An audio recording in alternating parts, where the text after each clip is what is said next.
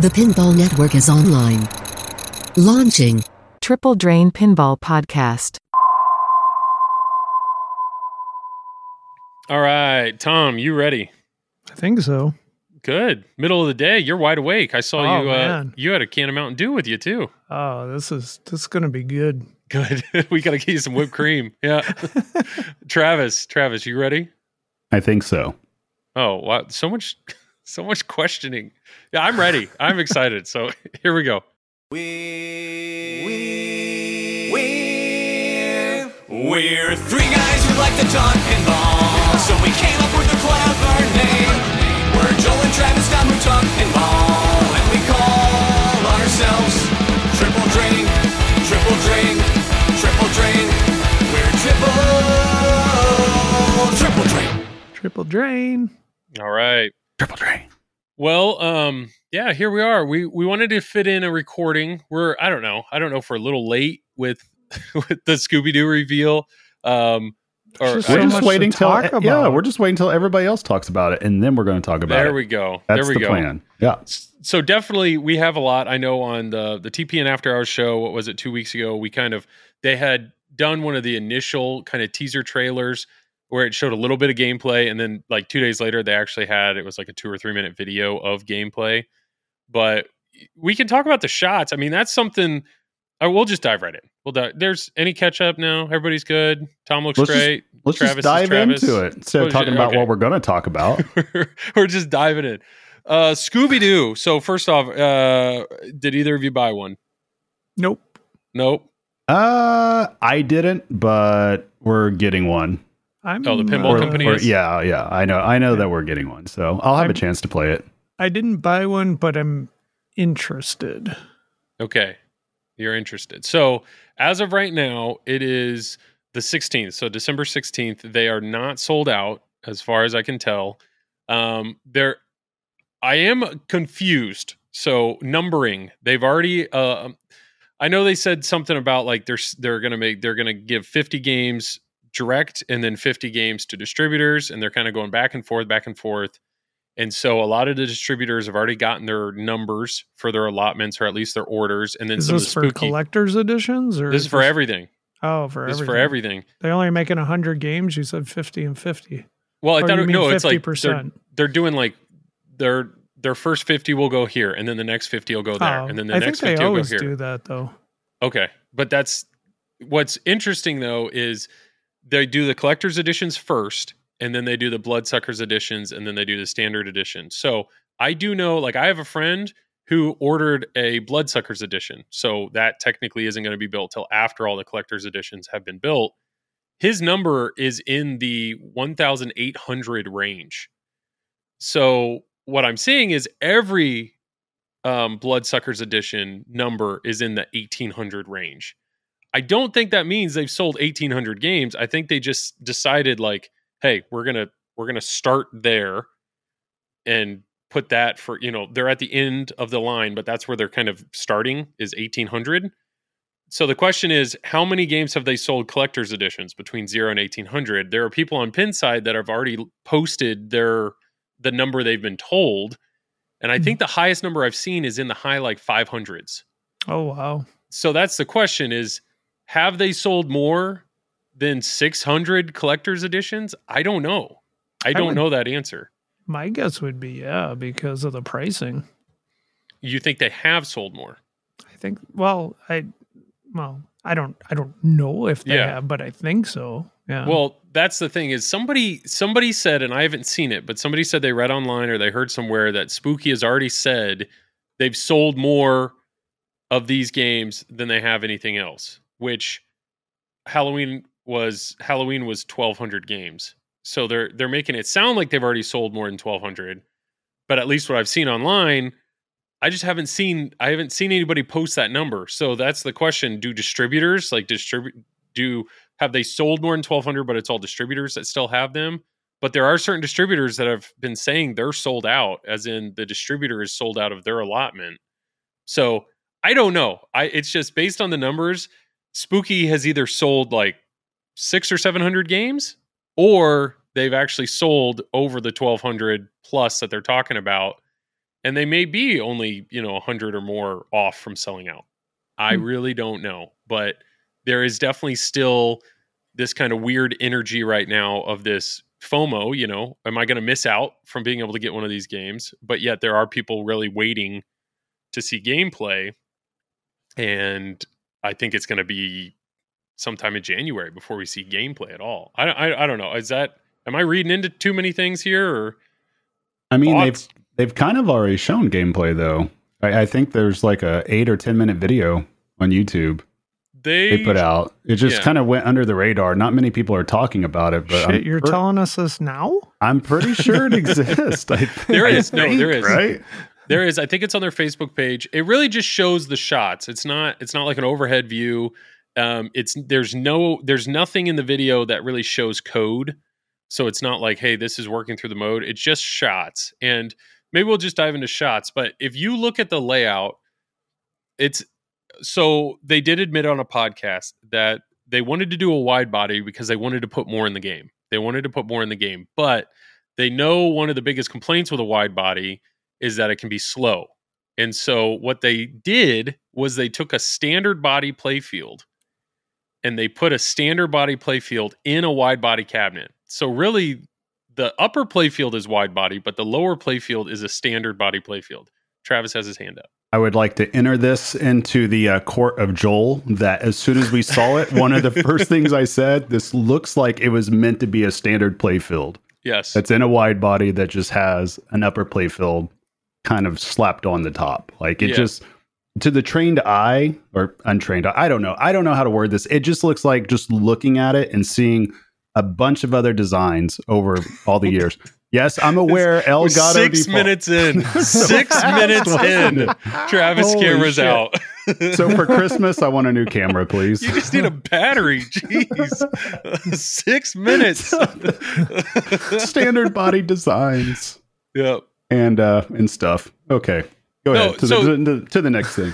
The standard body, when you look at the game, it's very clear to the right of the shooter lane. There's a full shooter lane on the game. To the right of the shooter lane is just... there's nothing there. There's nothing there from a playfield. What it is it's lights.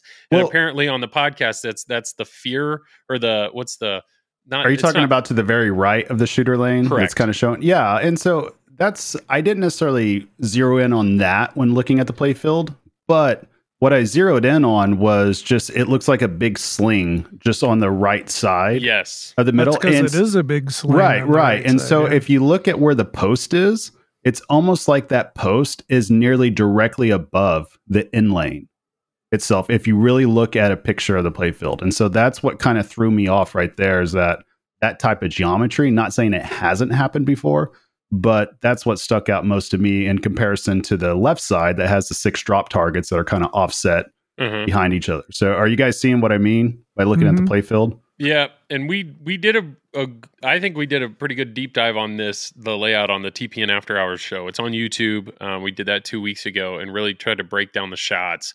But I think it's, this is like an audio podcast, so it's very hard. We have to describe with words what you're seeing, Travis. Is the words goal are here. tough. So I'm going to describe with words. There's 2 on the left-hand side in the middle. There's 3 bank drop targets. Yep. And one of them looks like it's blocking the in lane. Not only that, it looks like it's almost a ball trap behind the bottom set of drop targets. Yeah, it's like a VUC, right? Well, what it is there's 2 rows and they are offset. So if both rows are up and the ball goes behind the first row, that ball actually feeds into the in lane. The way the geometry, they did talk about that. So it's not going to feed the out lane. So if you get a ball there, it'll just roll behind them. Are you sure? Feed. Yes, they did talk about this on the pinball. So then, if that's the case, why have a double out lane? The double out lane. Why do the double Borg opposite, or like flip Borg? Is apparently that I'm the only one who listens to podcasts? Well, I'm just asking. There's other podcasts. Is that something just to do because? Is that something just to do because Stern doesn't do it? Like, no. What other reason would there be? So Bug on the Loser Kid podcast mentioned that he doesn't like out lanes where the ball goes and the game's over. Like, you can't, unless you death save, that's the only way to save your ball. So he mentioned like Alien or Wizard of Oz, where you have an out lane where you can do something to potentially save your ball and get it back into play. So the double out lane on the left says rut row. So I think they're going to make it set up where you can probably change that with a flipper. So if it rolls over a lit one, it'll just save your ball. So it'll be some way of an active out lane ball save. That's what he's saying. Like, it was purposeful. So their purpose of having a double out lane is so we can have an out lane ball save. I'm just repeating what Joel's telling you. Is that how Joel's describing this here? That's what I heard. Yep. I gotta listen to this. Somehow I don't know if that's factual, Joel. That is what he said. He said he likes out lanes that give you a chance to save your ball. That's what he likes. Well, why not just do that with a single out lane then? And then you have a double in lane. Then your ball stays in play a lot more. Then that's a great question, but I'm just repeating what I heard. I can't actually give you the reason. I'm going to guess they're trying something different. Yes. Yeah, that's fair. Why do we have Joel do all this research for us if we can't verify it? I mean, my God. I hear it's like, oh, we're going to talk about Spooky today. So let me make sure I've listened to the other podcasts directly out of the designer's mouths so I can be prepared. I do not want to be influenced by other podcasters. Right. And we haven't even completed the trade for me to Loser Kid. So why am I going to listen to them? Why would you go to Loser Kid when clearly you're not listening to their podcast? Because that's the podcast I'm referencing, Travis. Well, I'm just waiting. That's the point. I'm just waiting. That's all. You know? All right. So what else have I? Let me fill you in. What else have I heard from these podcasts? Bug did mention. Well, okay. So if we just kind of do a quick scan of the layout, I was about to say, is our podcast literally just going to be a recap of Loser Kid? Is that how this is going to go down? I think I just need to spoon feed you guys. Like, I feel like the listeners are just going to be like, okay, let me just stop here and I'll just go listen to Loser Kid now. Okay. So left to right. So stay here, guys. Joel's going to talk about the playfield. On the left side. And then I got to reference another podcast, Dennis Creasel with Eclectic Gamers. Oh, great. Now everybody's going to EGP. EGP is a great podcast. All right, let's just talk. Are there any other podcasts out there that have talked? No, this is it. These are I'm sure Carrie Hardy's talked about it. Just, everybody go to YouTube now. Why not? So one of the things that Dennis said is he said the hardest issue with a wide body is what do you do with the lower third? What do you do with the lower third of the game? Because when the game's that wide, how do you hit any part of that with the flipper? And to be honest, I hadn't thought about that. That makes sense to me why the games that he was referencing, Alien with the double out lanes or Wizard of Oz, these are all wide body games. So they're trying to be cutesy. They're trying to do something fun in that lower area of the game. So on this particular, not fun, Joel. But they're not. Yeah, those are like two games you're naming that people don't claim are good shooters at all. So what is interesting though is still, even though it's a wide body game, it is a standard body lower play field. So on the left side, the double out lane, I agree. That's kind of I would prefer a double in lane, but we'll see what they do. Maybe it's fun with code. Then you have the two banks of drops. I don't know why, but it'll be very interesting. You got to blow through one bank to then get to the other one. Once you get behind the other one, there's a VUC there and it'll feed your left flipper. And then you get to the main shots. So from left to right, it is a horseshoe. So it's a horseshoe shot that feeds immediately back to you. Then you have a ramp with a spinner, which I like. I like spinners, but that ramp to the spinner hits a habit trail that feeds the left flipper. Then you have the other side of the horseshoe, right? That was on the left side. Then you have a big old ramp right up the middle, and the big old ramp right up the middle feeds immediately to the upper playfield. And they talked about how they understand with Ultraman and Halloween, the middle ramp had a lot of issues. So apparently they focused a lot on this middle ramp to make sure it's quick. They focused so much they put a flipper right above it. Yeah, so you're saying that, yes, the actual mechanical aspect of the flipper is right there. Yeah, so if there's any sort of air ball, you're going to drill your coil stop pretty much, yes. That is correct. Yep. So surely they have the coil. Do they have something blocking that? They, since then, because it's so visible, they've added a plastic. They didn't have that at the beginning? No, there's a picture of it. Okay, gotcha. That they've added. So the middle ramp, then you go to the right. Now we have. I see it now. Yep. Now we have another horseshoe. We have another horseshoe. Then we have the Mystery Machine van lock, which has a spinner on it, and then we have another horseshoe. So that's 3 horseshoes. There's 4. So 4. So literally, it's both sides of the horseshoe. It's like two shots feeding into each other. Yes. So that was Okay. what they're saying is There's no orbits. no orbits. So what they were basically saying Just is horseshoes. Yes, you And have ramps. You have the left Okay. ramp, which feeds the left flipper. The And right targets. main shot is what feeds the mystery machine, which could spit out into the right side of the horseshoe. Or you go up the middle. If you go up the middle, there's a kind of like a Black Knight upper play field horseshoe. So the ball Mhm. hits it and it comes back to the flipper. And then the two other areas for you to shoot up there, one feeds the right flipper, the other feeds the right apron lock. And then you also have a bash target up there with a horseshoe. So there's technically 4 horseshoes, different horseshoes in this game, which means 8 shots are just a horseshoe shot. And their logic behind that was they feel a lot of the main shots in the game just feed the flipper. So they wanted to add shots that like get the ball back at you. And their solution with that was horseshoes. So can you actually do any of these shots? Because I know the lower horseshoes I had issues with just because the ball goes out of sight.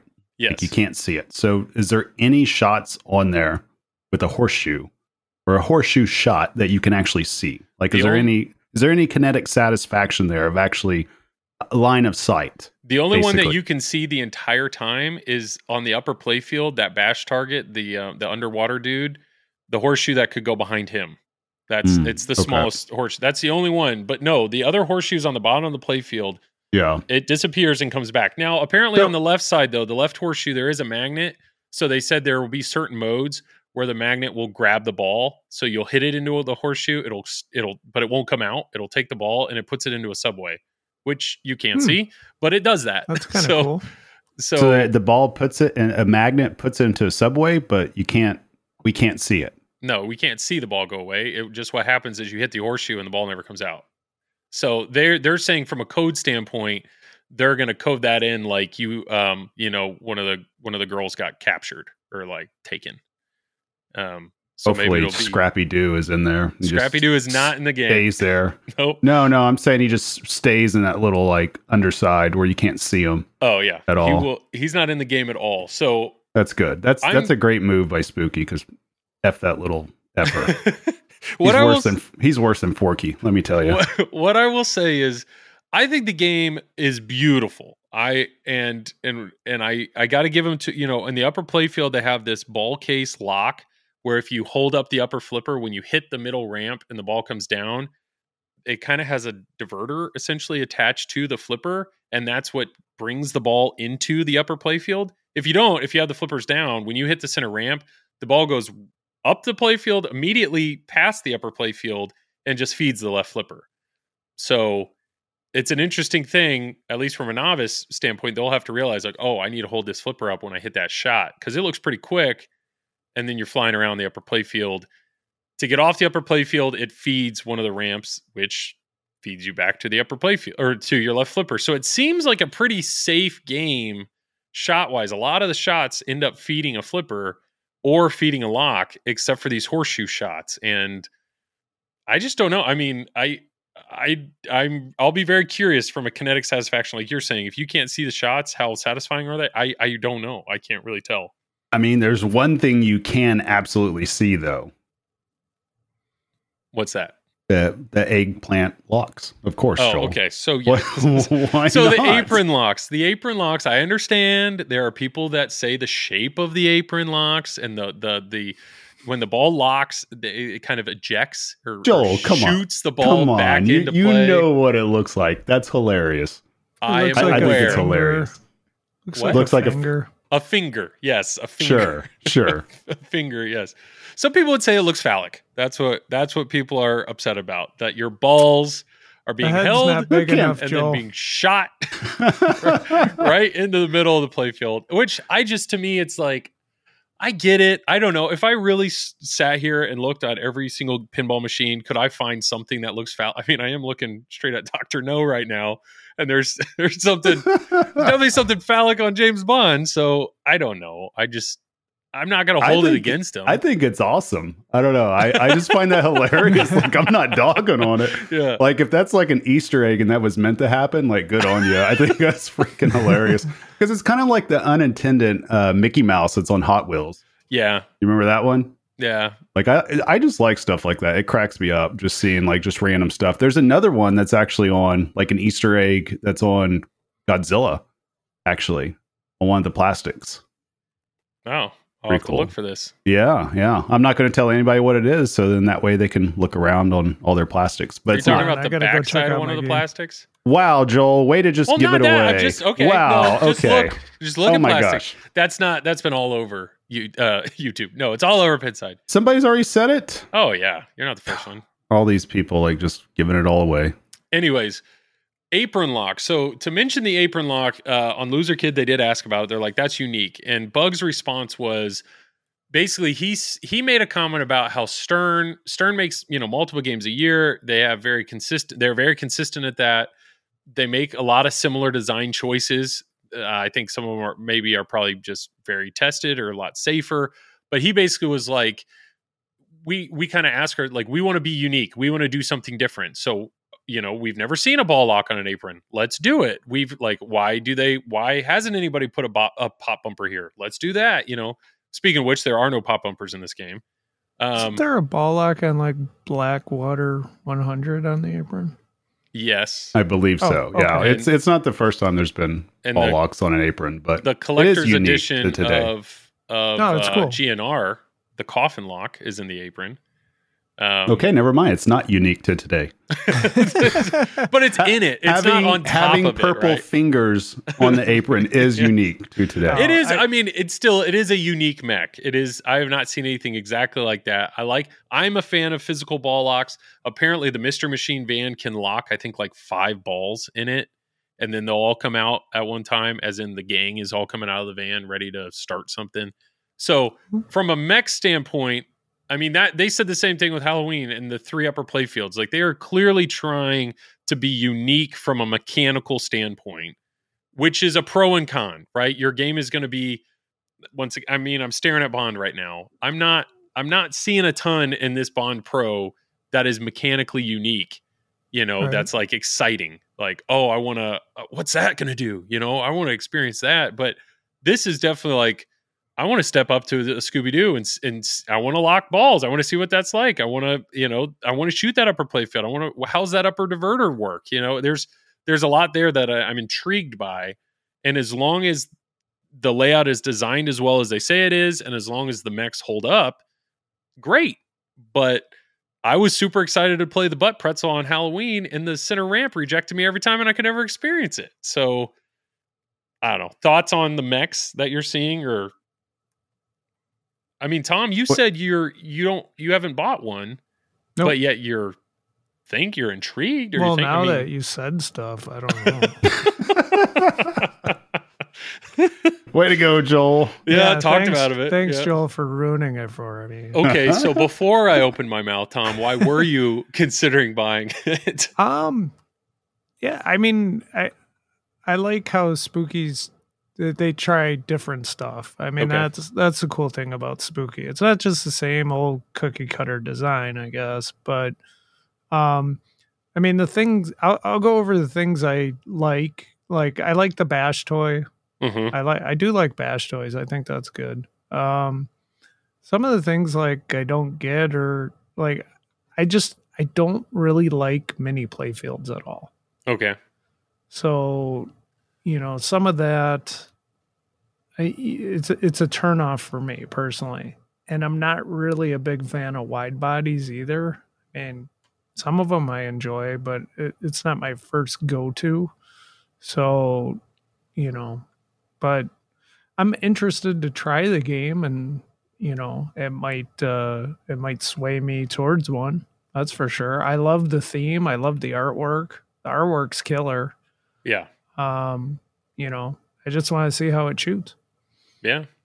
And I think that's something, I thought the same thing with Halloween, right? Halloween, I was like, they've got a killer theme. The artwork's insane. The layout looks unique. Like, I want to shoot this. I want to experience what this is. The 3 scoops on the left was kind of a head scratcher, but it was still Like, let's see, maybe it's cool. I don't know. But all that, they said they got movie assets. They said they got all that. And then the turnoff was when you finally play it and all of a sudden some of those shots were not nearly as satisfying as you wanted them to be, or you can't experience the upper play field. And then the code of the game just wasn't great, at least at reveal. So those are the same concerns or worries that I have, at least towards Scooby-Doo. What's the code going to be like? And this game looks incredible from all the mechs, but are these reliable? Are they going to be fun or satisfying shots to hit? And you also have new people on software and rules. So, yep. There's questions whether, how's the software going to be? Yep. And another thing is it's a brand new board set. So Halloween and Ultraman had a unique board set. They have since changed this board set. And one of the things is they've moved, I think they said they moved all the light, like they have separate light boards now because it was kind of a wiring mess. So there's another, is this a tested board set? Are these going to survive on location with hundreds of plays? I have no idea. It's a gamble. It's a gamble for sure, just like any new machine is. But I think they're doing a lot right. They got some amazing voice actors. They've said they have access to both of the original seasons, so there's going to be a ton of video. That's cool. I mean, the mechs they've gone all out from a visual standpoint. It just comes down to QC, how are these games built? How are they going to shoot? And then the code. Is the code going to be fun? I don't know. Travis is really deep in thought. He's thinking.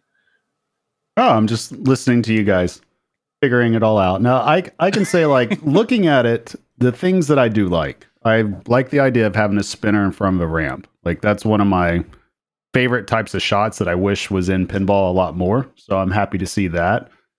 I like the idea of having drop targets. I'm not so sure if I'm sold on the idea of having drop targets kind of in line like that, because I know that's in Vector and play that a lot at District 82, and it drives me freaking insane. So I don't know how I'm going to respond to that.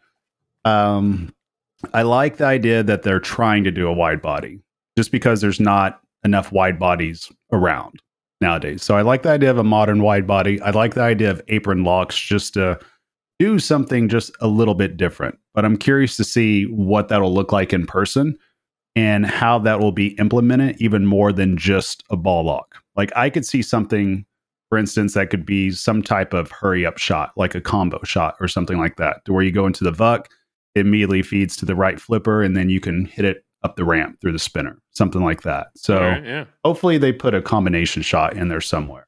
Well, so what feeds the right apron lock is the shot from the upper playfield. And my initial thought was there would have to be some sort of diverter or drop target or something that would keep you from potentially feeding that apron lock when you weren't ready. And the answer is no, there is nothing. So that thing, if you're going to lock it when the ball's not ready to lock, it just puts it there and then immediately spits it out. So it'll be interesting how they use that from a code standpoint. And apparently it's designed in a way where you could actually lock two balls in that area.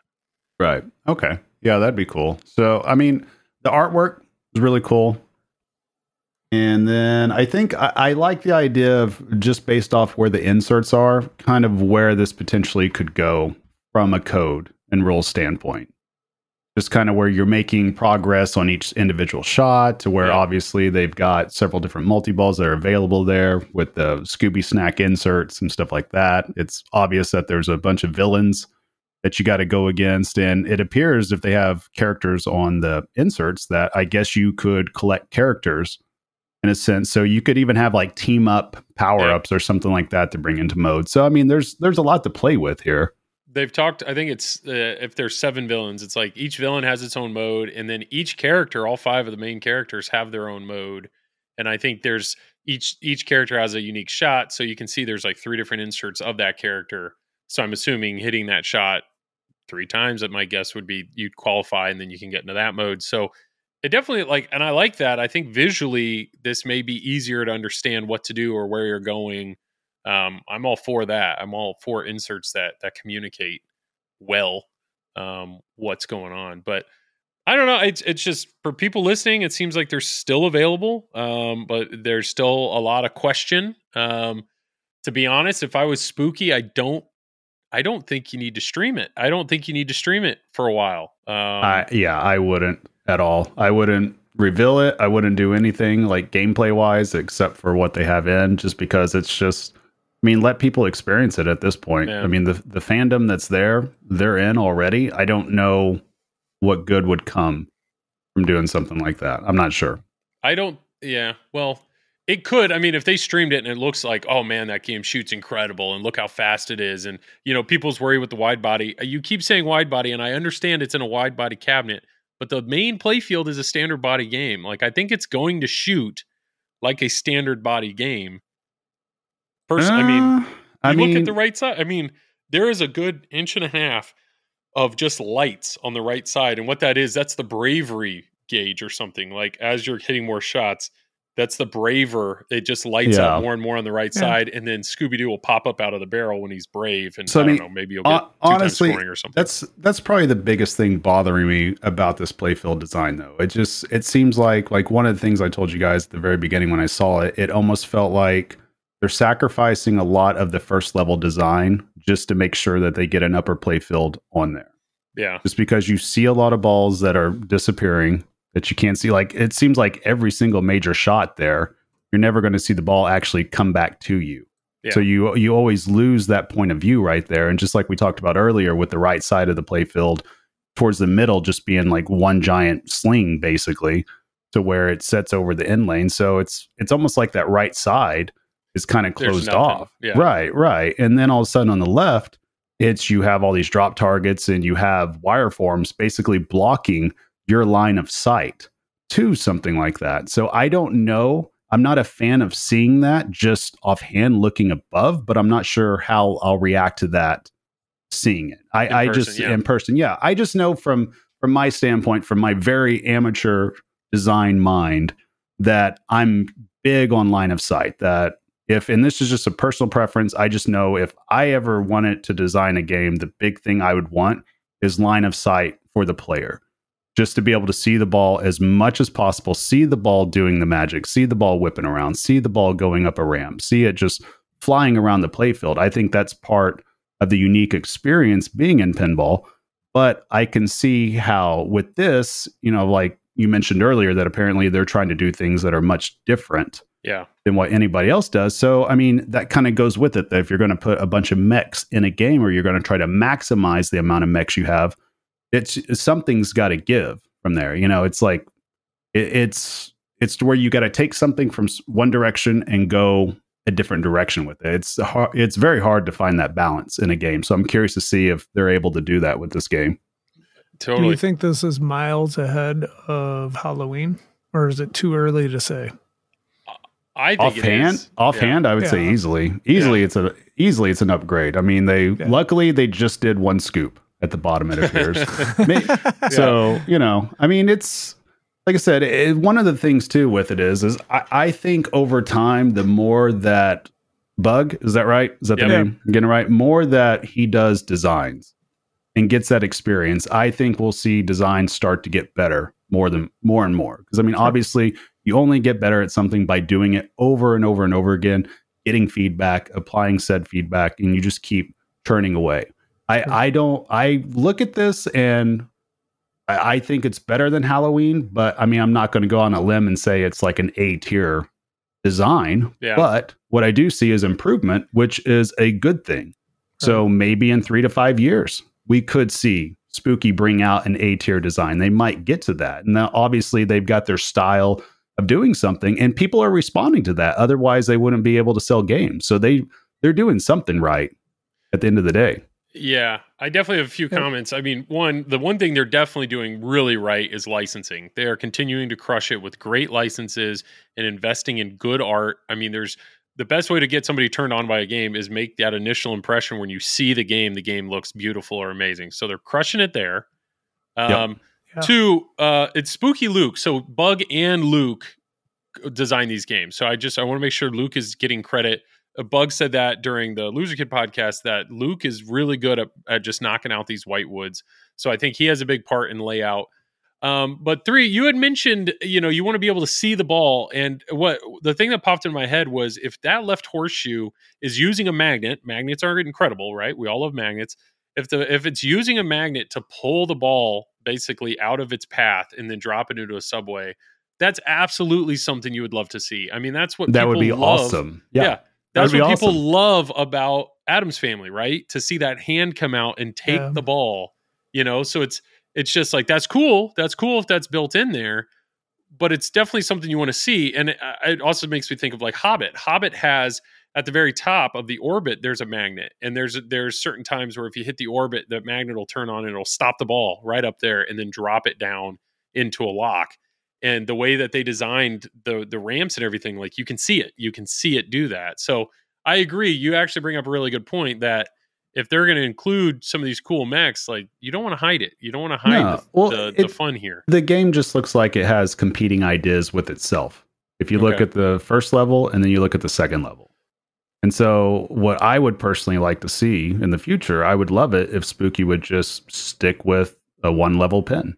Of course with ramps and all that, but not worry about an upper playfield. Okay. And just see what happens with there. I mean, because it's just one of those things. I think as a pinball player, you love to see mechs do its thing, but you got to have the sight line.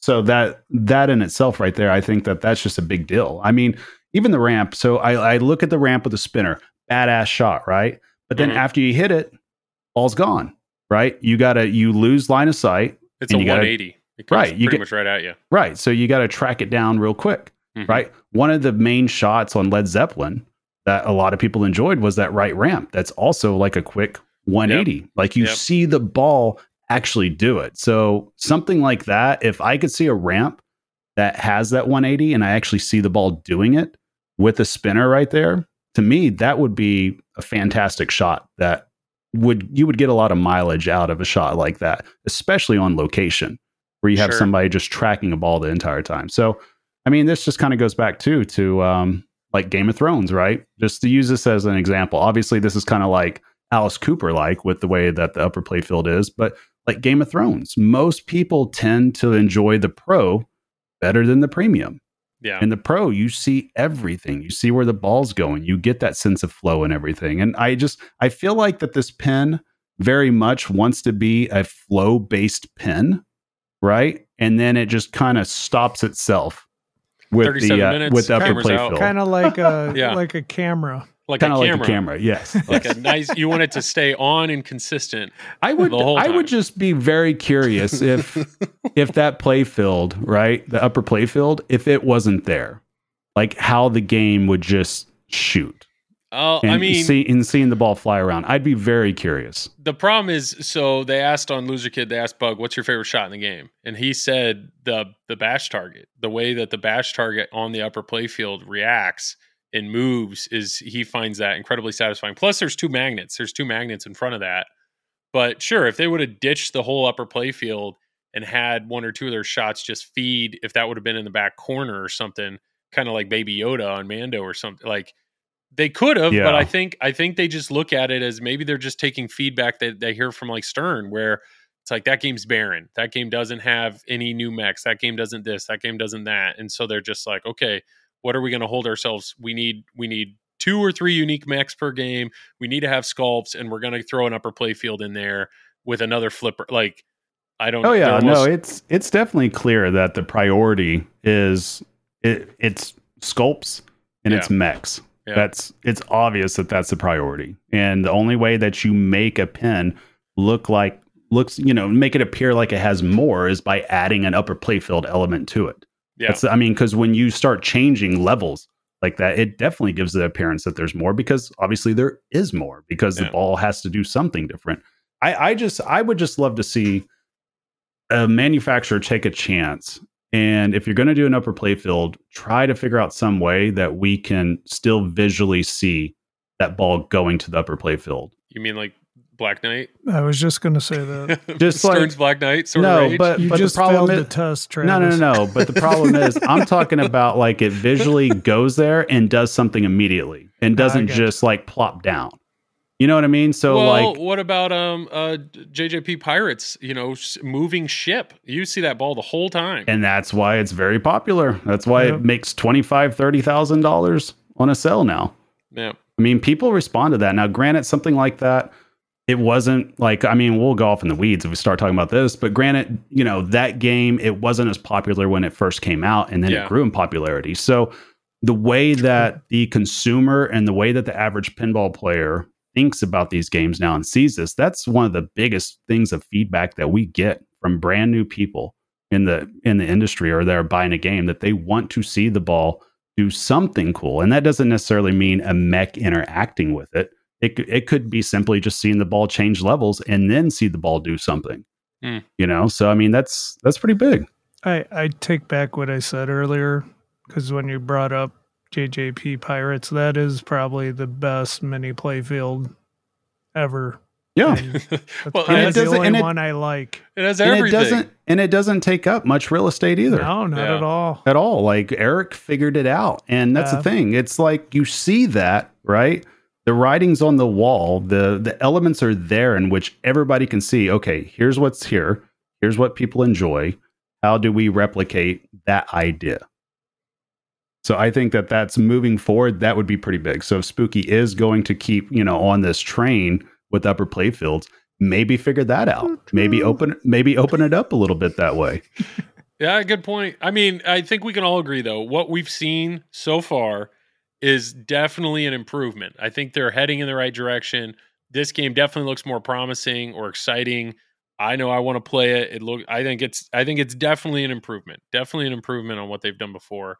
I will say a side story real quick about Spooky, and a big pat on the back to them. I went to Cincinnati. Shout out to Chuck Wirt and the show that he put on in Cincinnati. I went there and perfect. Thank you, Tom. This is where Spooky actually revealed that they had the Scooby-Doo license, which was pretty neat. Well, I went there, played a bunch of games, including Bond, and right next to Spooky's booth, they had an Ultraman and they had a Halloween. So I was like, all right, these are Spooky's games. I'm going to walk up to them. I'm going to play them. And both of them immediately center ramp rejects. Never got to the butt pretzel. I was like, this is game number 4 that I've played and still sucks. And I didn't talk to the guys at the time because I didn't really have anything good to say to them. And I was also worried maybe this is me being, I don't know. You thought you were on their hit list. Exactly. I'm like, I don't know if they know who I am. I don't know if they've ever heard me or seen me or what, but obviously I'm not singing their praises. And I felt bad. So I made a comment to Chuck Wirt and I was like, dude, I'm still struggling with Halloween. I went over there, I played it, Reject City. He goes, well, we have this hospitality room back here. There's a local collector. He's a competitive player that has a Halloween that he really loves, and he's fine-tuned it. Like, he's really tweaked it. The gameplay's great. Go play that one. I said, all right. So I went back into this room by myself, was able to play the game. It was great. The ball actually made it to the upper play field. I could actually combo shots. I actually experienced the butt pretzel. I could hear the game. I was playing modes. So I get it. I've received countless messages and emails of people like, you've just got to play one at somebody's house. You've got to play one that's dialed in. You've got to play one that's like really like, it's a totally different experience. Well, no, duh. Of course it's a totally different experience when you can experience the game versus being rejected when the you whole can time. Experience the butt pretzel. Yes, in your own privacy. If you're going to have totally 3 play fields, let me actually experience the play fields. Like that was what frustrated me so much. So I'm starting to get it. I'm starting to get the appeal of that game. With that said, it still didn't I'm not rushing out to buy one. It was one of those like, okay, I get it. If people do have positive things to say about this game in their collection, I can understand why now. So fast forward, I actually went and talked to the Spooky guys. Okay. And the reason I talked to them is because I saw they had playfields behind them. And they had a TNA playfield behind them. And I said, hey, are you selling playfields?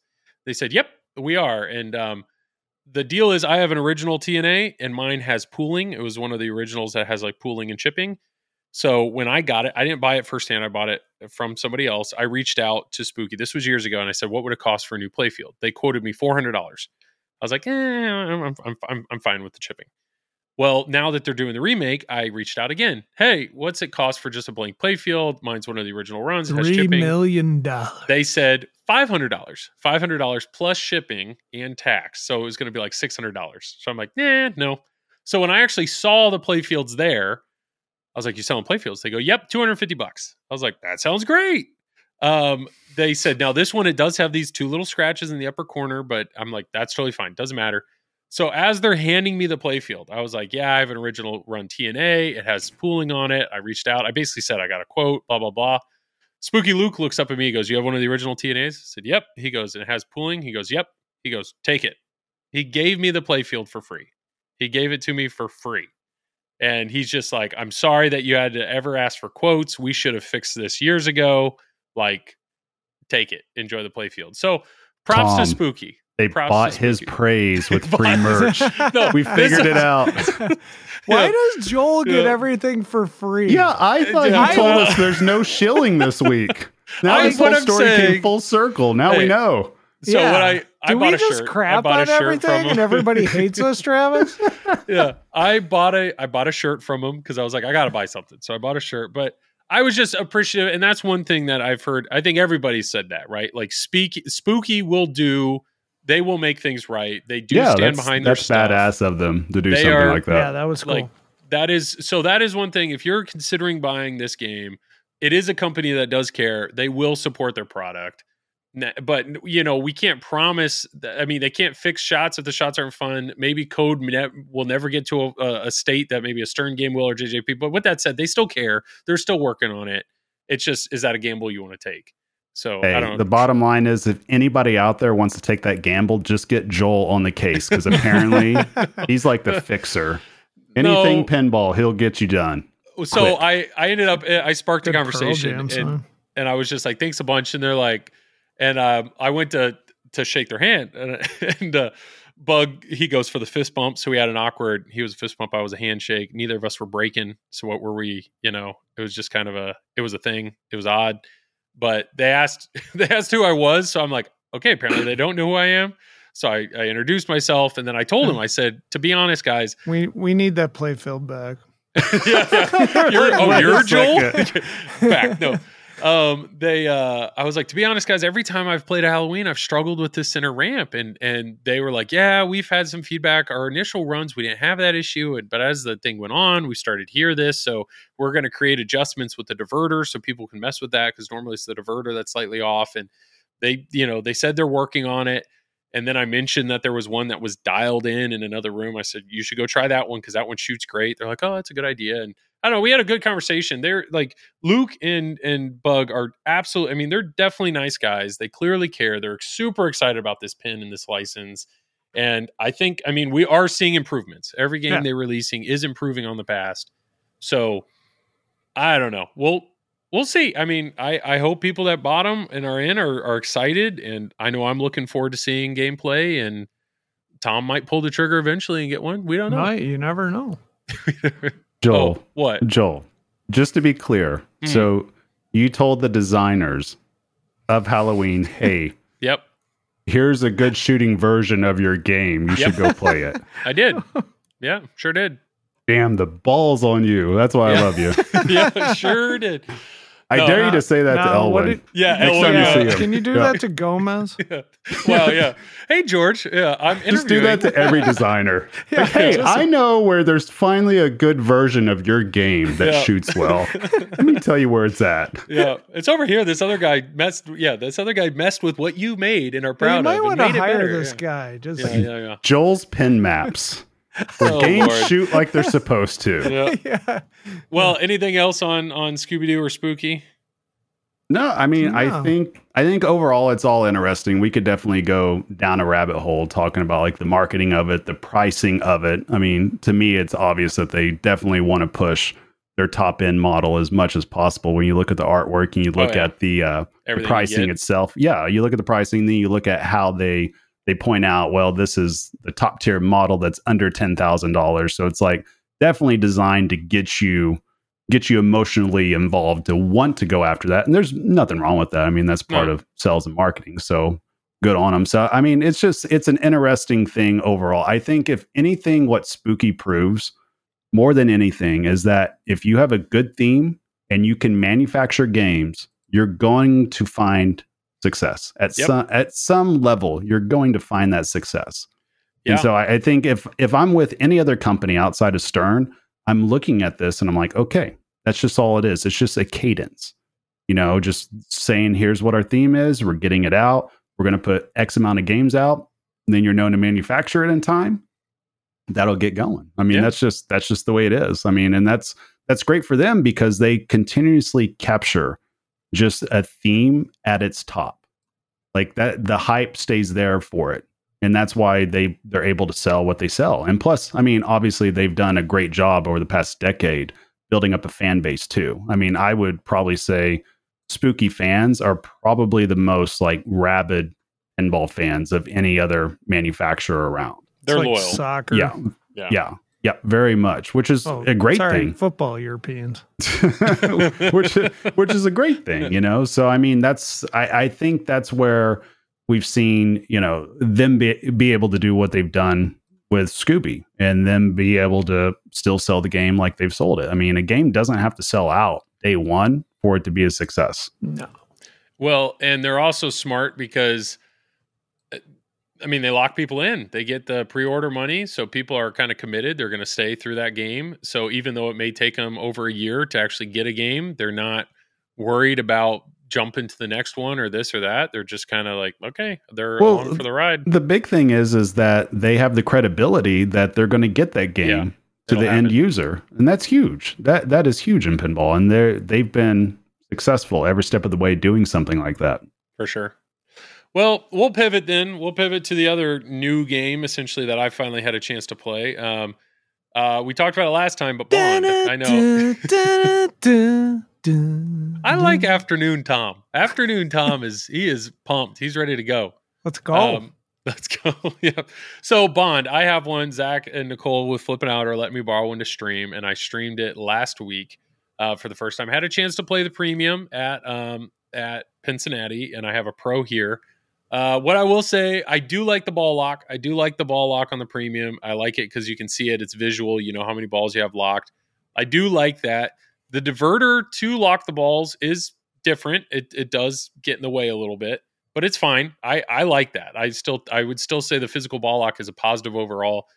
The two pop bumpers firing at the same time is something. I definitely see that, and it's weird. And then the Bond on a wand was pretty lackluster. Now that may improve. That may totally improve. But for what's coded in there right now is pretty blah. And then on the left side with the underwater scene, at least I'm kind of a taller guy. From the angle that I see it, I barely see the models. Like I barely see them. And when the light isn't on, that plexi that's over there just looks like a gray blob. So it's almost like the artwork on a pro is more appealing. So I don't know. Overall, I still think the pro. I agree with you, Travis. I think the pro is the way to go. Now this is unique. Travis turned off his camera on purpose. I don't know why, but you're so strange. What? Why'd you just turn it off? Because that way you can't make fun of me for it going off. I did it on my own volition. So there you go. Oh, to avoid it going off. Setting it. Because it has a setting to where if I don't set a timer on it, that's why. Yeah. You don't have to let me like messing around with my camera on an audio podcast, like interrupt your thought. We had a shout out to Dan Costa. He wants us to make a triple drain black shirt that says Elgato no signal. But anyways, so Bond, I streamed it the other night.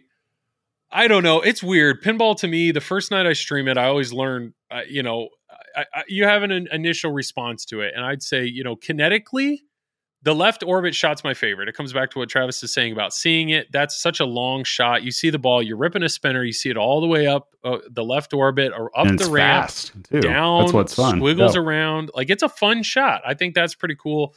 The scoop, the under the car scoop, the Q scoop, I like that scoop. I don't know exactly how but it kind of gobbles the ball up. I really like when you want to hit it. It seems I'm not getting rejections from it. I do like that scoop. So I would say those two shots are pretty kinetically satisfying. The center ramp from the left flipper is hard. It's a hard shot to hit. I actually hit the kind of upper loop shot way more.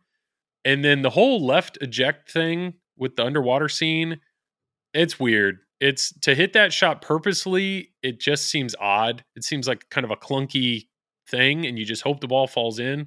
But you had mentioned it before. The ball just kind of falls in. The ball just falls in all the time. Yeah. On the left. And there's one thing that's frustrating about that side right now is that you have to get a ball in there in order to light your locks for the left orbit. Yep. So you have to hit that, which is interesting. So what he's saying is to qualify the jetpack multi-ball, which is 3 shots to the left orbit, the first thing you have to do is you have to get the ball in that underwater scoop.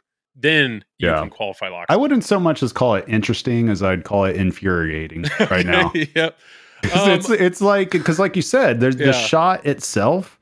Legitimately, I have about 10 hours of gameplay on this, right? Mm-hmm. And legitimately, one ball. I wish that'd be awesome. So legitimately, I think maybe twice I've hit that shot on purpose.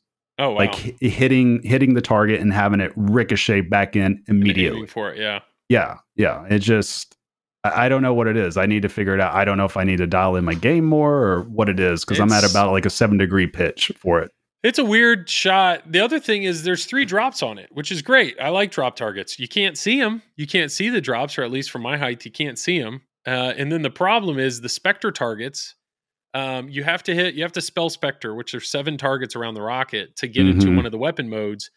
George Gomez has said on a podcast, they understand. They've already coded in like 4 weapon modes, but nobody's seeing them because it's so hard to hit those targets. It is such a grind to get there, because you have to hit. So I dug into that, and there's no options in the menu as of right now. I'm sure it'll show up, but there's no options to change what the difficulty is in order to light that mode. So you automatically have to hit 7 stand-up targets up there by the rocket. Specific targets. Right.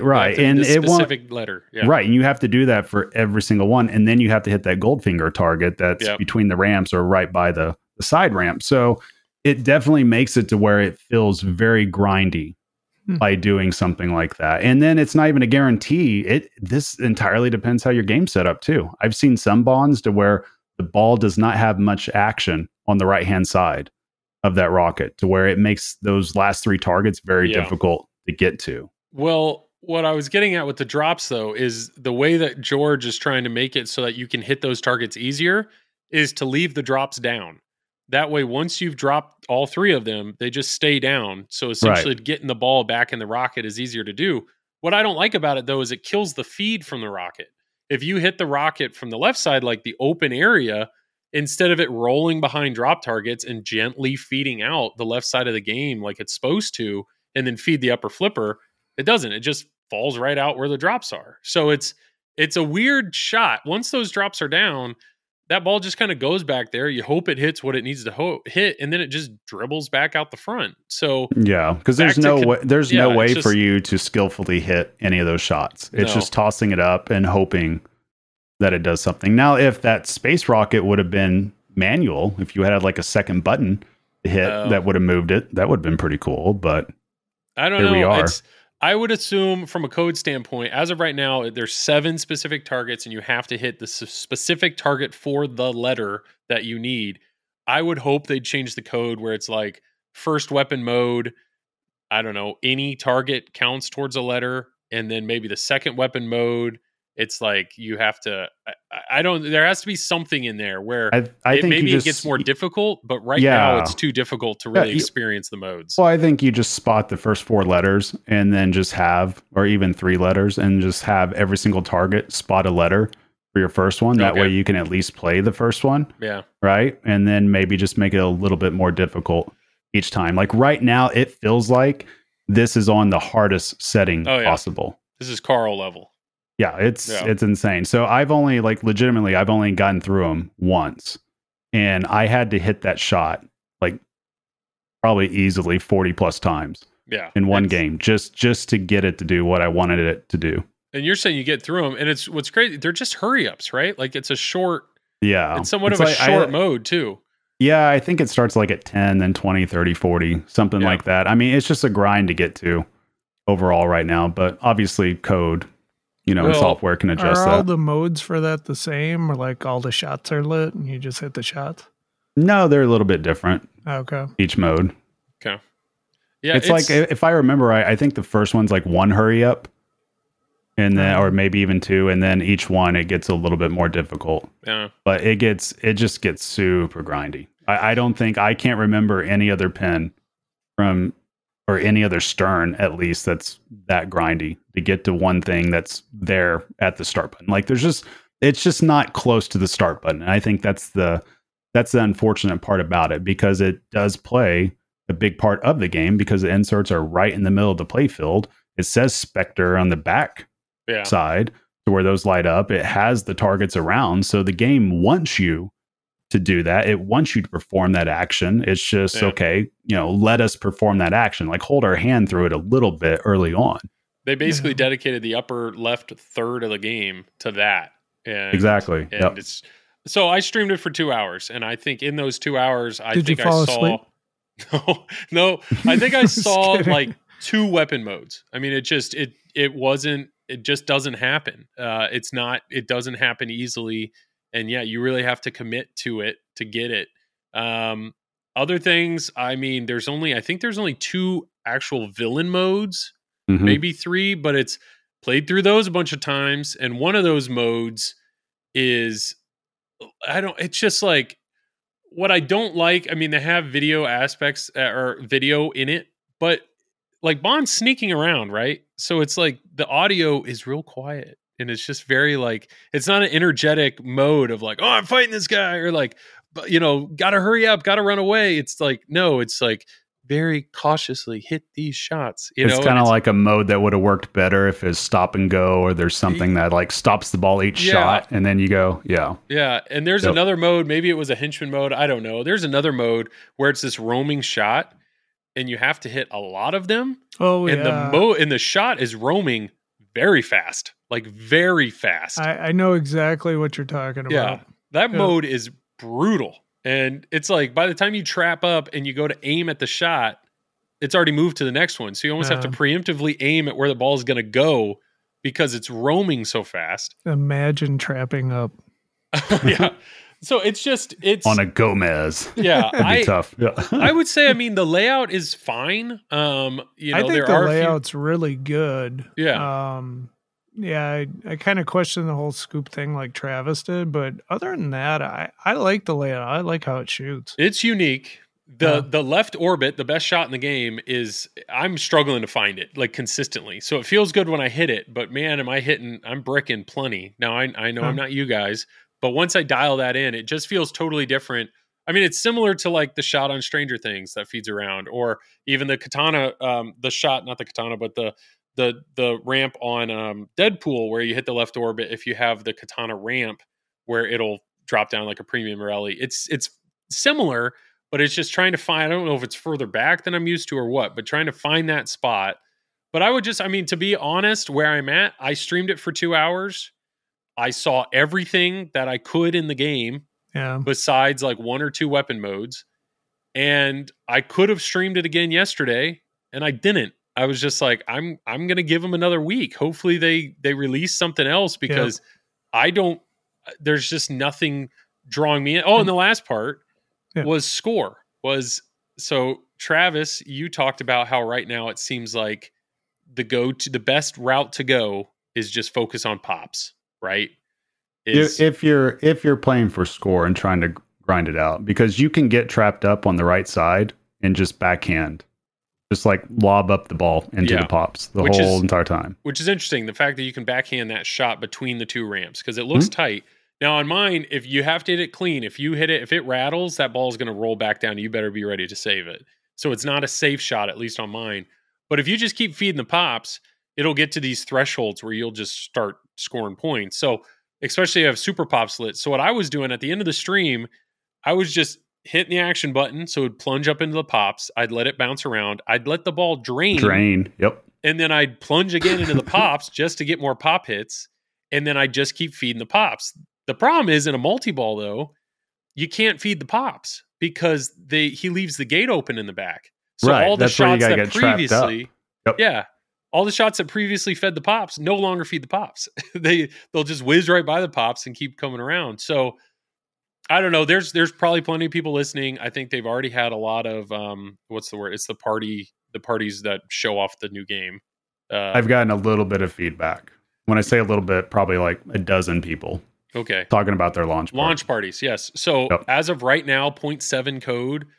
I mean, what are you telling people to do? What do you encourage them to? I would tell them multi-ball all day. Yeah. So legitimately, I had easily over 12 people contact me, and the vast majority of them said that they had success just doing multi-ball and pops the whole entire time. They ignored everything else. Ignore the modes, ignore everything. Yeah. Yeah. I mean, you can still do them, I mean, because the bottom line is what I would do as it is right now, I would probably still start like one of like a Q or start, the villain or whatever, because you can still put it into pops. And then, if you all of a sudden start silverback flipping out of nowhere because you're trying to get under control, then you're going to hit some other shots and get some other points in general. But yeah, the big thing is that if you can play under control and you can grind out some points, it's just getting trapped up, get the ball over to the right flipper, backhand up into the pops.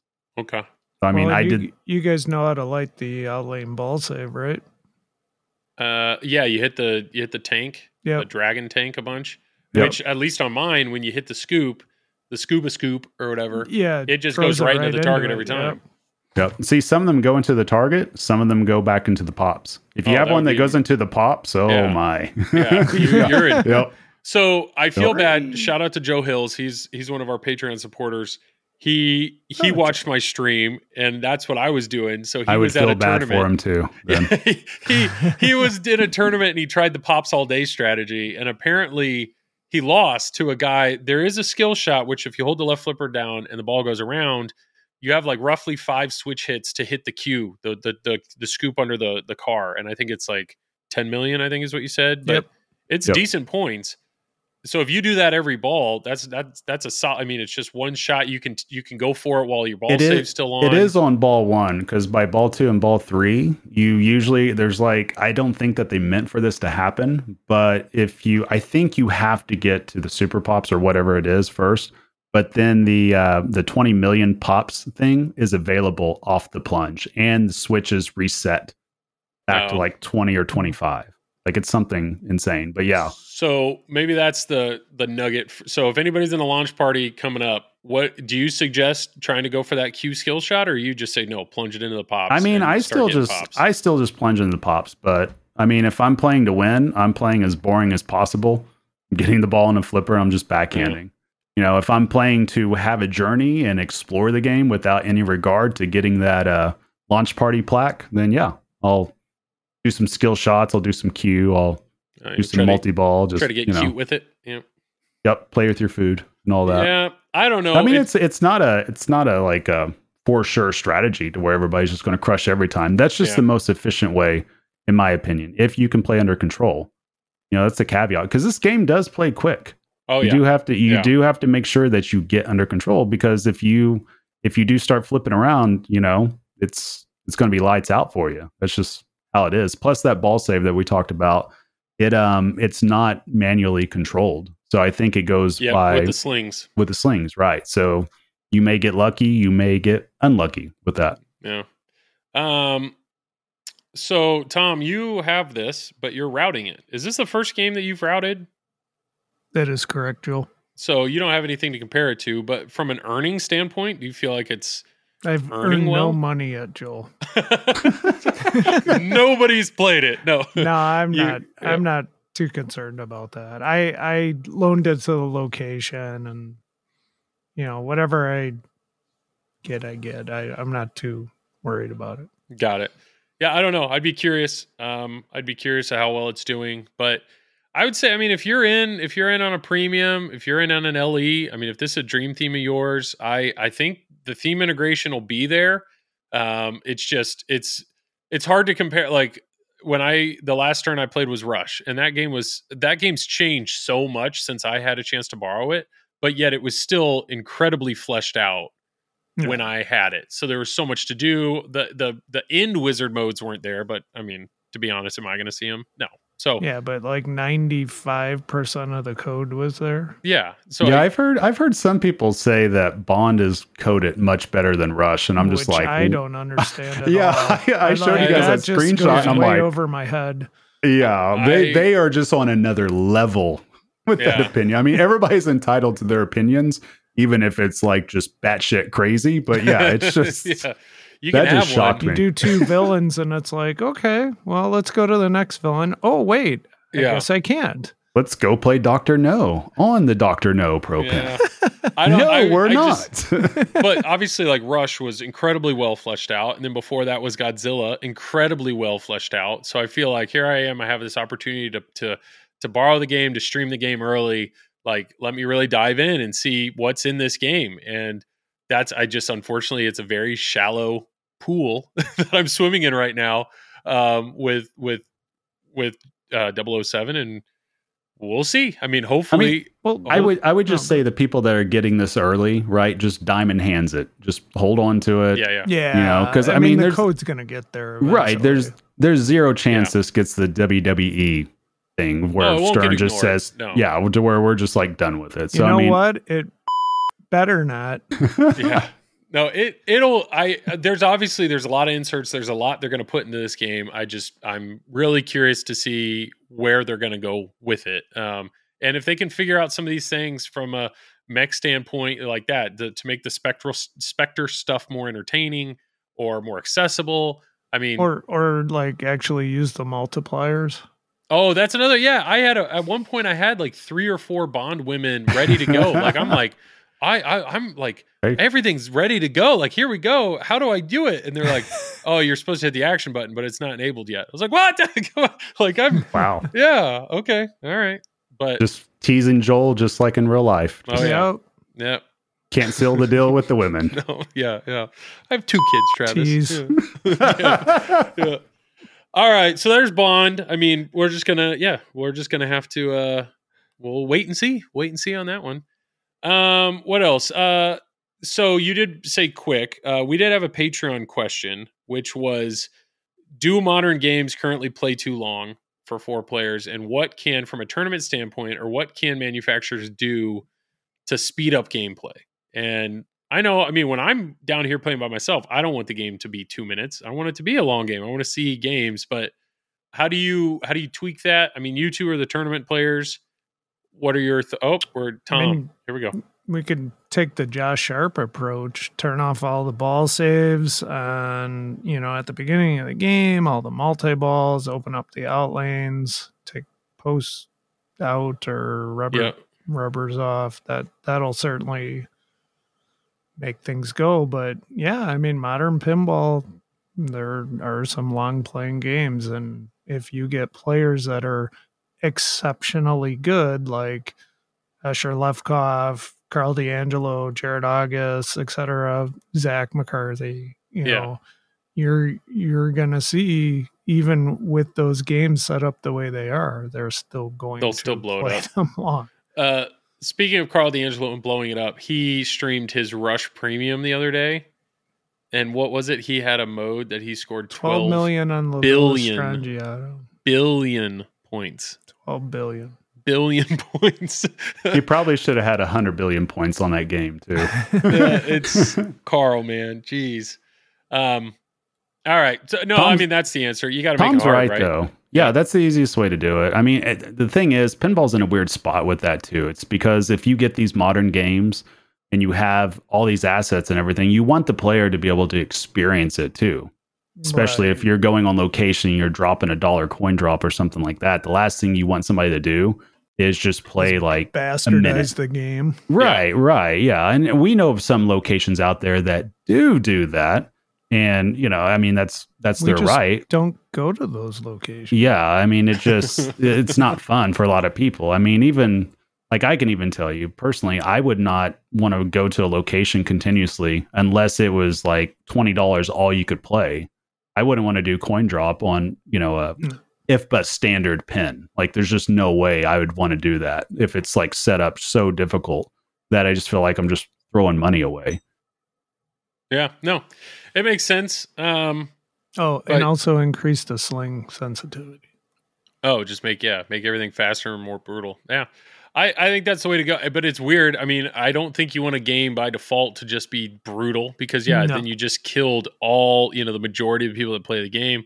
But yeah, tournament ready pins is a different story. That's I get that if you're going to do that. I wish what people would do, and I've tested this out a little bit on my own. I actually enjoy the games a lot more like this. That if the game is just thoroughly brutalized, that you actually make the modes be on easy or something easier, to where you do have a chance to experience the game and get some progression through it. But the game's going to play tough, so it doesn't feel like you're just on pins and needles chopping wood the entire time to do the same thing that you would have done on a default pin. So something. Saying, make it physically harder, but make the software easier. That way you could still, that way you have, you can still see Terror of Mechagodzilla or something like that, but you have lightning flippers in the game. That's how I set up some of my pins here at home to practice on. Like I purposely do that so that way I could practice on a difficult setup, but I can still actually play the game. Yeah. And I can still see stuff, and I can still have fun that way. So I think I've always wondered why people don't opt to do that, because you always see if somebody makes a game extra hard, like something else is getting made very difficult on it. So then the whole game becomes just trying to set something up and hope you cash in. Yeah, I've definitely, when I had Rush, I set it on easy. So, I'm with you. That was how, we set our games up the same way, software wise. Of course. Yeah. Well, cool. Another great way that I know of to make a game a lot harder is you take away all lighting, right? In the area, you turn the lights off, or you put a big old light directly above the game and you have that light on, right? This is a killer transition, I can tell. Why are we talking about lights on or off, Joel? Lights on or off. This is a touchy subject. Yeah, I have been brought into this. I was unaware of this, but apparently at District 82, something recently, at some point in time, the tournament, somebody turned the lights on, or like all the lights on in the building or all the lights off, and that made some people really happy, and it really pissed other people off. I'd be curious. Tom, explain to me what's going on. So the lights have always been off at District 82. The overhead lights. The overhead lights. Okay. But typically, like if you go to a tournament or big tournament, usually the lights are on unless it's in like a bar setting. Okay. Or at District 82. What's that? Or at District 82. District 82. District 82, right. Yep. So, so there was a lot of discussion even prior to this last weekend. Basically, some of the players were like, man, I really hate the lights being off. I'm not a big fan of it, to be honest. I like playing with the lights on. Okay. But of course, you also have to deal with glare from lights and things like that.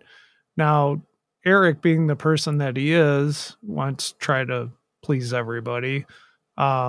He actually went, and if you've ever been in District 82, it's like 2 stories high.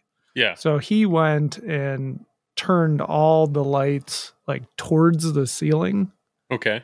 So, and then basically during the first tournament, he had the, at the Frosty Flips, he had the lights on for practice and said, okay, here's what we're going to do.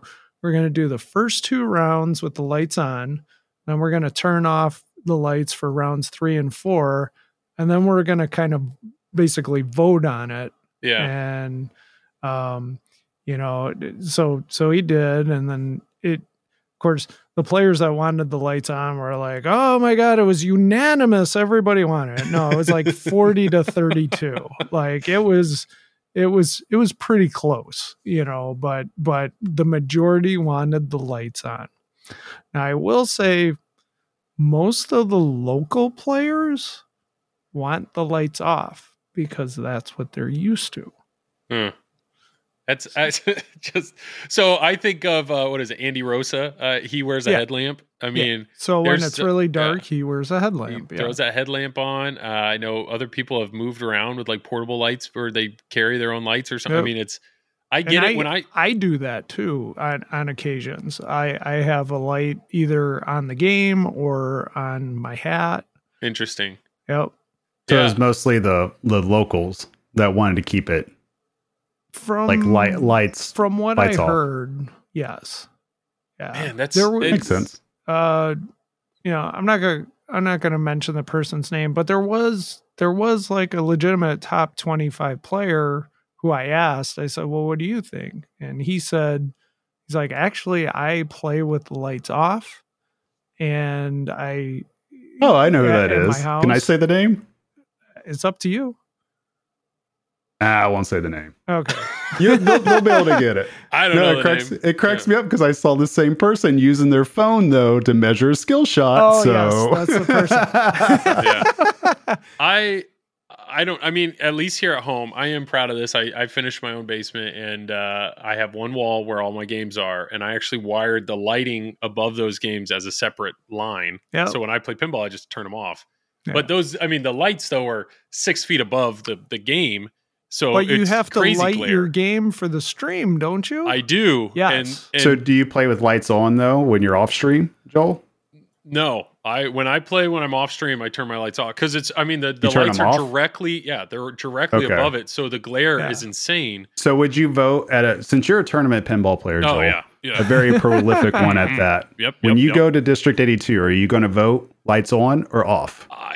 I'm surprised. It surprises me that a light that's 2 stories above a Oh my God! pin You is better really not causing... be fence sitting on this question. I don't know. I would. Oh my assume God! You just fence sit it. No. If I had to guess, I have Yes not or played. no? If I had to guess, I would say lights on. If I had to guess, Okay. That's what I'm Okay. saying. Is Thank I'm you, Joel. surprised I that a appreciate light that's 2 stories above a pin is adding that much glare. Like right here, it's 6 feet above it. It's it's massive glare. So I'm like trying to think of some of the tournaments we went to this year, like on the Stern Pro circuit. Like I don't remember any of them having the lights off. I don't know. I know Carl.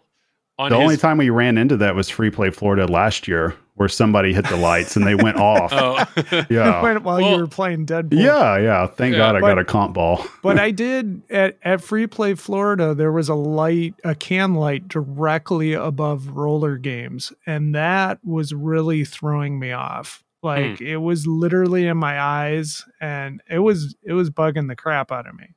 Now could I have worn sunglasses? Sure, might have helped. Yeah. I don't know, but The pin shades. Shades. I mean, from a streaming standpoint, yeah, I flood the games with light just to make it better for streaming. But the way you set up the lights are off axis, and you're trying to avoid glare. And then I have the anti-reflective glass that I move between games when I stream. So it's trying to find that balance is a challenge. And I know Carl on his rig, like he has like an umbrella essentially that he moves around. So if there's an overhead light, you can block it. But you're talking just like Eric one should single start game. A Patreon It's one game. to get like 110 sheets of Invisiglass. $200 something a sheet. Yeah, that would be. I get it. That is not. That doesn't. There's no way that he could swap out every game. I mean, that's what I would vote for. I'd vote for the lights to stay on. Yeah, personally. Me too. It's just to me, it's like I want to be able to see the ball. Like we talked about that already in this podcast, but especially during competition, like I want to see the ball. And then if the GI is going nuts, it's like good luck seeing anything. But like speaking that. of seeing anything, cameras out. Cameras out. But I'll speak for Eric as the owner, and I totally get his stance. You know, he's put up these play fields and back glasses that are backlit. You know, he wants to show that off. That's kind of like the ambiance of the place. Okay. So, you know, it does look really cool with all the lights off and you see those back glasses all lit up. No, it does. As a facility, I think it's awesome whenever you do something like that. Like on a Friday night, Tuesday night, $5 volley. I think that's all good. And I think even like if there's a local tournament, something like that, I just feel like if you're dealing with a national or even in his case, a world level type event to where you have all these competitive players flying in, you have a lot of money on the line. I think making the conditions to where it provides the best competitive atmosphere at that pinball machine, I think that's probably should take priority, at least in my mind. That's what I would think. But again, it's totally up to anybody. I mean, anybody can run their tournaments how they want to run it. And obviously, you know, the flip side of this is all of us knuckleheads have still shown up there even without the lights being on this whole time. So, you know, It just, to me, it sounds like Eric needs to have some District 82 branded headlamps, and just there you go. turn We it talked off. about that. $85 at the front desk. Turn it off, and if you think it's too dark in here, then figure out. I get it. It's weird though. It's to see. I've seen some of the memes and stuff posted, and to see your voting. I mean, for it to be so split 50-50, it is an interesting thing. But I think it just means people care. Yeah. I mean, that's the main thing. Yeah. People are involved. People are actively thinking about this, and they're actively thinking about, okay, how can I have more fun doing this? Sure. How can I be more competitive? So, I mean, it's not a bad thing. But lights need to stay on. That's my final. And if you disagree, then If you disagree, Right, we're going to Travis, keep at voting the, yes. Triple Yeah, drain. At triple drain at gmail.com. gmail.com. I'll tell you right now, if you ever want to get a hold of Travis, don't reach out to any of our stuff because he doesn't read anything. Patreon we'll is get me. It to him. Yeah. We'll get it. Patreon is me. I read those and share with the guys. Gmail is Tom and I. Facebook is I don't know what you do, Travis. He shows up. That's what he does. He shows up with I just chill. with a camera that turns off every 30 minutes and he's present. He's got kids. Yeah. Well, I know we're running low on time. So like I said, we're recording this in the middle of the day on Friday. We're trying something new here. So we'll probably start wrapping this up. I know we had the Patreon questions. I wanted to go through those. Here's a real quick question on Facebook. How do you get ready for a long tournament weekend? I'm guessing you rest up and wear comfy shoes. Do you guys have any other advice for One that? train of thought. Yep. What's the question? How do you get ready for long tournament weekends? Rest. Lots of rest. Yeah. I mean, that's the bottom line. Honestly, I've learned this the hard way, and I learned this at Expo and at Super Series last year, that you have to take care of your body or it's going to reject what you're doing because you're standing up all day, you're being physical with the machine, your hands are going to hurt, forearms are going to hurt, feet are going to hurt, knees are going to hurt. That's just the reality of it. So, I mean, I know it took me a solid 3 or 4 weeks to finally feel like I was back to normal after Expo. Oh, wow. Like because it was just, the games were so long, so intense, moving the machine, elbows hurt, wrists hurt. I mean, arthritis, the whole 9 yards. I mean, that's just how it is. I wish we could all be 18, 21 years old and our body's not broken down yet. So, Joel, do you have a special guest? I don't know.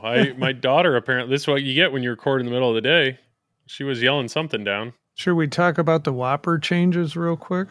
Yeah, go for it.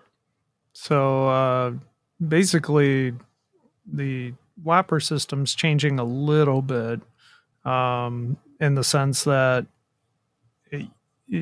basically, if you needed to play 25 games to get 100% TGP.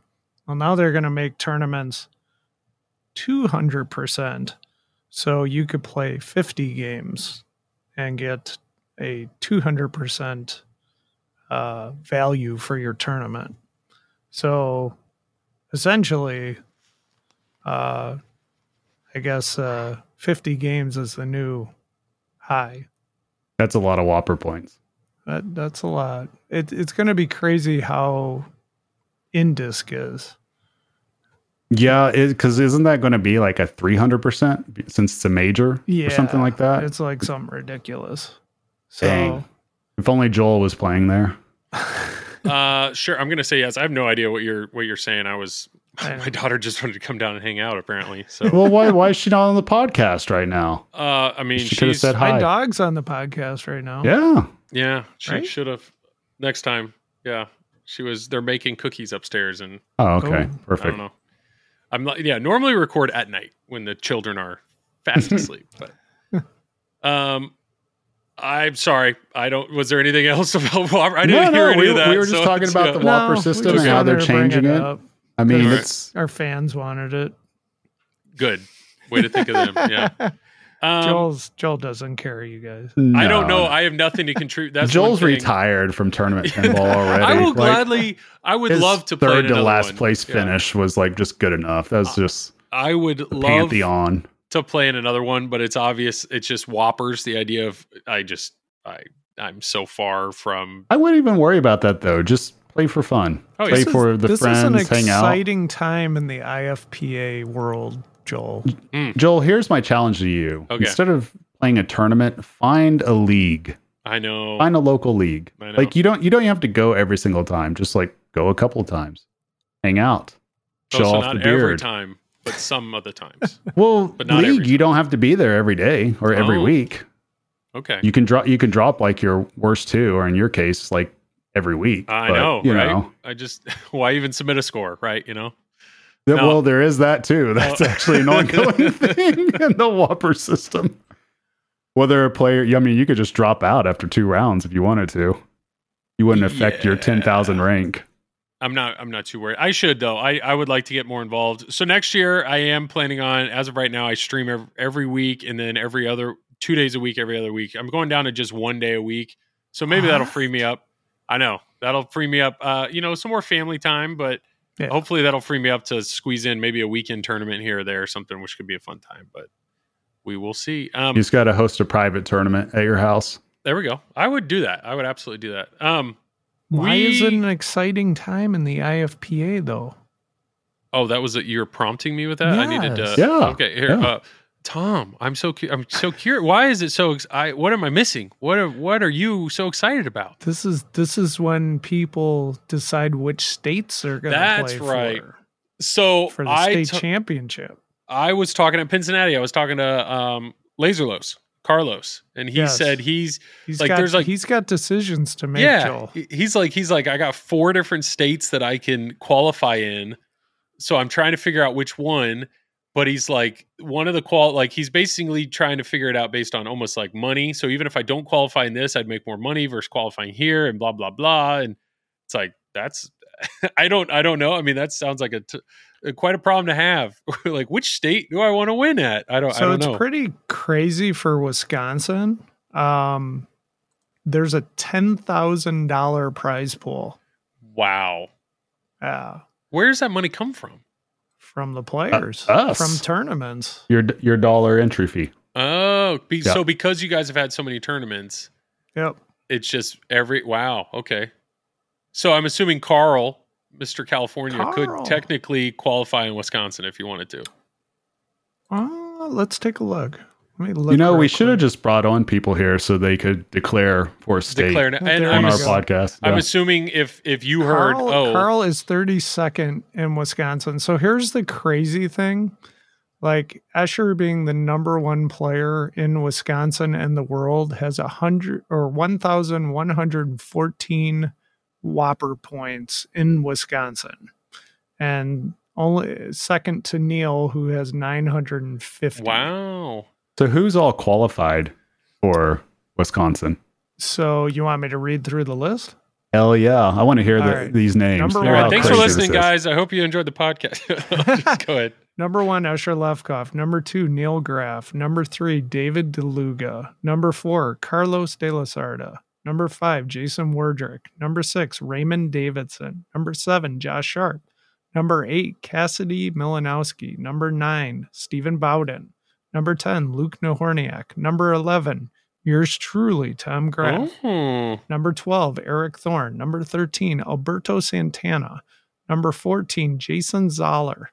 Number 15, Andy Bagwell. Number 16, Jared August. Number 17, Eric Rentmeester.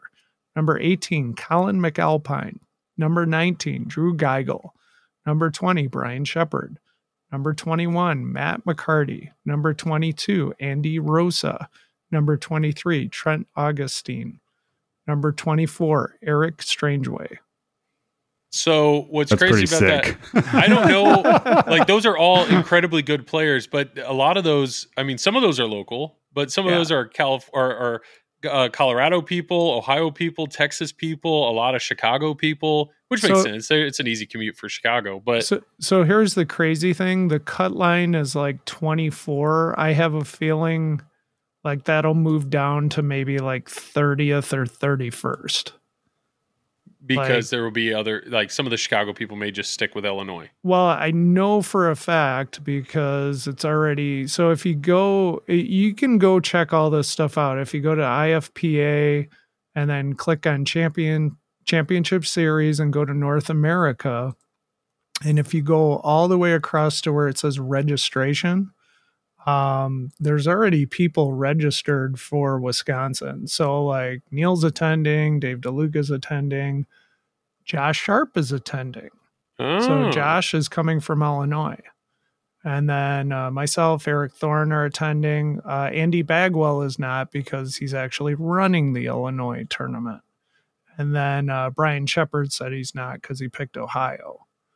But that's crazy. So you're all picking states, and then based on where people, you can only pick one state, right? Like you can only. Yep.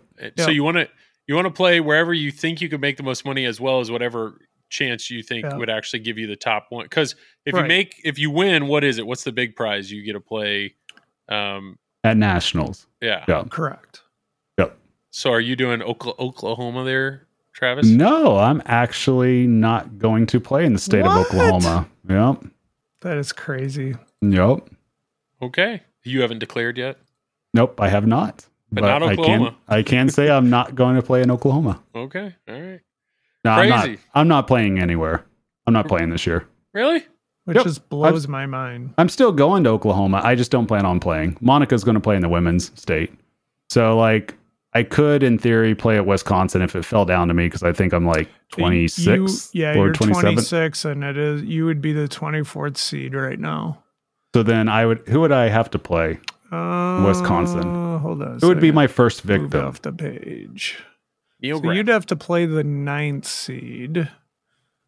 Oh, that's an easy match. Is it Easy. me? No, it's Stephen Bowden. Yeah, I'm not going to play in Wisconsin. No, not playing Wisconsin. I'm good. Yeah, so it'll be interesting what people pick. Interesting. I'm pretty sure Jason's going to come here. Raymond, I'm not sure. I think he'll pick Illinois. Steven might pick Illinois, might come here. So, and then Carlos, don't know. I almost like 98% sure Escher's coming here. Wow. That's crazy. Yeah. But hey, good on all you guys. I'll be curious to see how that goes. That'll be a fun tournament. But There's here's no the denying crazy thing, Joel. Like if I'm you ready. just show up to the tournament and you lose your match, you get $100 that. Okay. for just showing up. Nice. I mean, that's tempting me with a good time. To come hang out, Spotted Cow. I mean, that would pay for a Spotted Cow right there. Never mind the gas. Yeah. If you have a bye or you get knocked out in the second round, you get $200. If you make it to the semifinals, it's $400. And then it goes up from there for top four. Top four gets $600. Third place alone gets $1,000. Second place $1,600 and first place $2,800. Nice. Yeah, Nice. it's crazy. Well, hope Thank you win you, all the COVID. money. Yeah. I hope you win all the money. It's a lot of money. Yeah. Well, cool. Well, Tom has the best chance because he's got 2 entries into state. So 2 entry. There you go. Me and Neil. Yeah. Yeah, we're gonna have to do some kind of split. You think Neil's going to share his prize pool with you? We already talked about it. We're gonna split. Yes. Yeah. There you go. But So the that real way, if question we is, have to play each other, then it's all good. yeah, the real question is, are the lights on or off? That is a great question. I don't know the Yeah. answer to that. Whoa. Okay. All right. So I don't Well, know. Like I said, we are short on time, but Yes. we have plans. We'll probably hit it next episode because by that time Twippy stuff will be out. So basically, we'll end up recapping 2023, what we see game wise and whatnot, and then there's a lot coming out for 2024 that we're kind of like, let's see what happens. I think they've already publicly announced that Stern's only going to do 2 games, or at least that's what they're leaning at. So what does that mean? And who? I'm assuming Brian Eddy and Jack Danger. So does that mean we're not seeing anything from Keith Elwin for another year? I don't know. We have American Pinball, which I don't know. Galactic Tank Force, hopefully. We have Chicago Gaming, which they have a licensed theme ready to go, but they better not release it until more of these Cactus Canyons come out. So what's going on with that? I mean, I just think it's going to be. I don't know. I think it just. I work for a distributor of them. I can tell you, I don't know. Yeah. I have no clue. So, yeah. Spooky's going to be making Scooby Doo, so I will be excited for that. And then we're just kind of a waiting game. It's going to be a weird year. I think it's going to be a weird year, and hopefully that goes well. And I don't know. So we'll talk more about that. We'll talk more about that next episode. But was there anything else? Anything else you guys needed to go over? No. No, I think that's pretty much it. We actually hit all of our points that we talked about pre-production. Yeah, we didn't go off the rails too much. No, perfect. All right, well, let's plug it up. Travis, go for it. Yeah, you guys can find me right here on the Triple Drain Pinball Podcast. Should I just stop asking you? No, because eventually next year I'll start saying what else I'm doing. Oh, you'll have stuff to plug. Okay. Yeah, I'll have stuff to plug next year. I mean, you could plug, if you're just going to plug our podcast, you could say, check out our merch on Silverball Swag, or, thanks to Jackson Gee for making incredible art for our stuff. You can also find Travis on OnlyFans. Oh, yeah. Don't waste your money. There you go. All that stuff. Yeah, all that stuff. His camera goes out even more on that. Let me tell you. Hey, it's okay. $20. It comes right back on, Joel. The good parts. Yep. Tom, go for it. I stream on Fox Cities Pinball on Twitch and YouTube. So if you would, please check it out. I'm desperate. There we go. Okay. And then, I'm Joel. I do obviously this, and then I stream on the Pinball Network every Wednesday, 10 to midnight. Check out the TP and After Hour shows. Those are a lot of fun discussions. Those are on YouTube. And then I stream for Flipping Out every other Thursday. Definitely making some changes next year. I'm going to continue to stream for Flipping Out, but I think we're going to go just YouTube, only YouTube streaming. So we're going to try that, see what that's going to be like. So sorry, Twitch. We're going to try YouTube out. And then fun fact, I'm actually interviewing George Gomez for Just Another Pinball podcast next week. Going to ask him a bunch of questions, and should be a fun interview. Can you ask him when the code's going to be done? Yeah, I'll just go right into that. Hey, George, how you doing?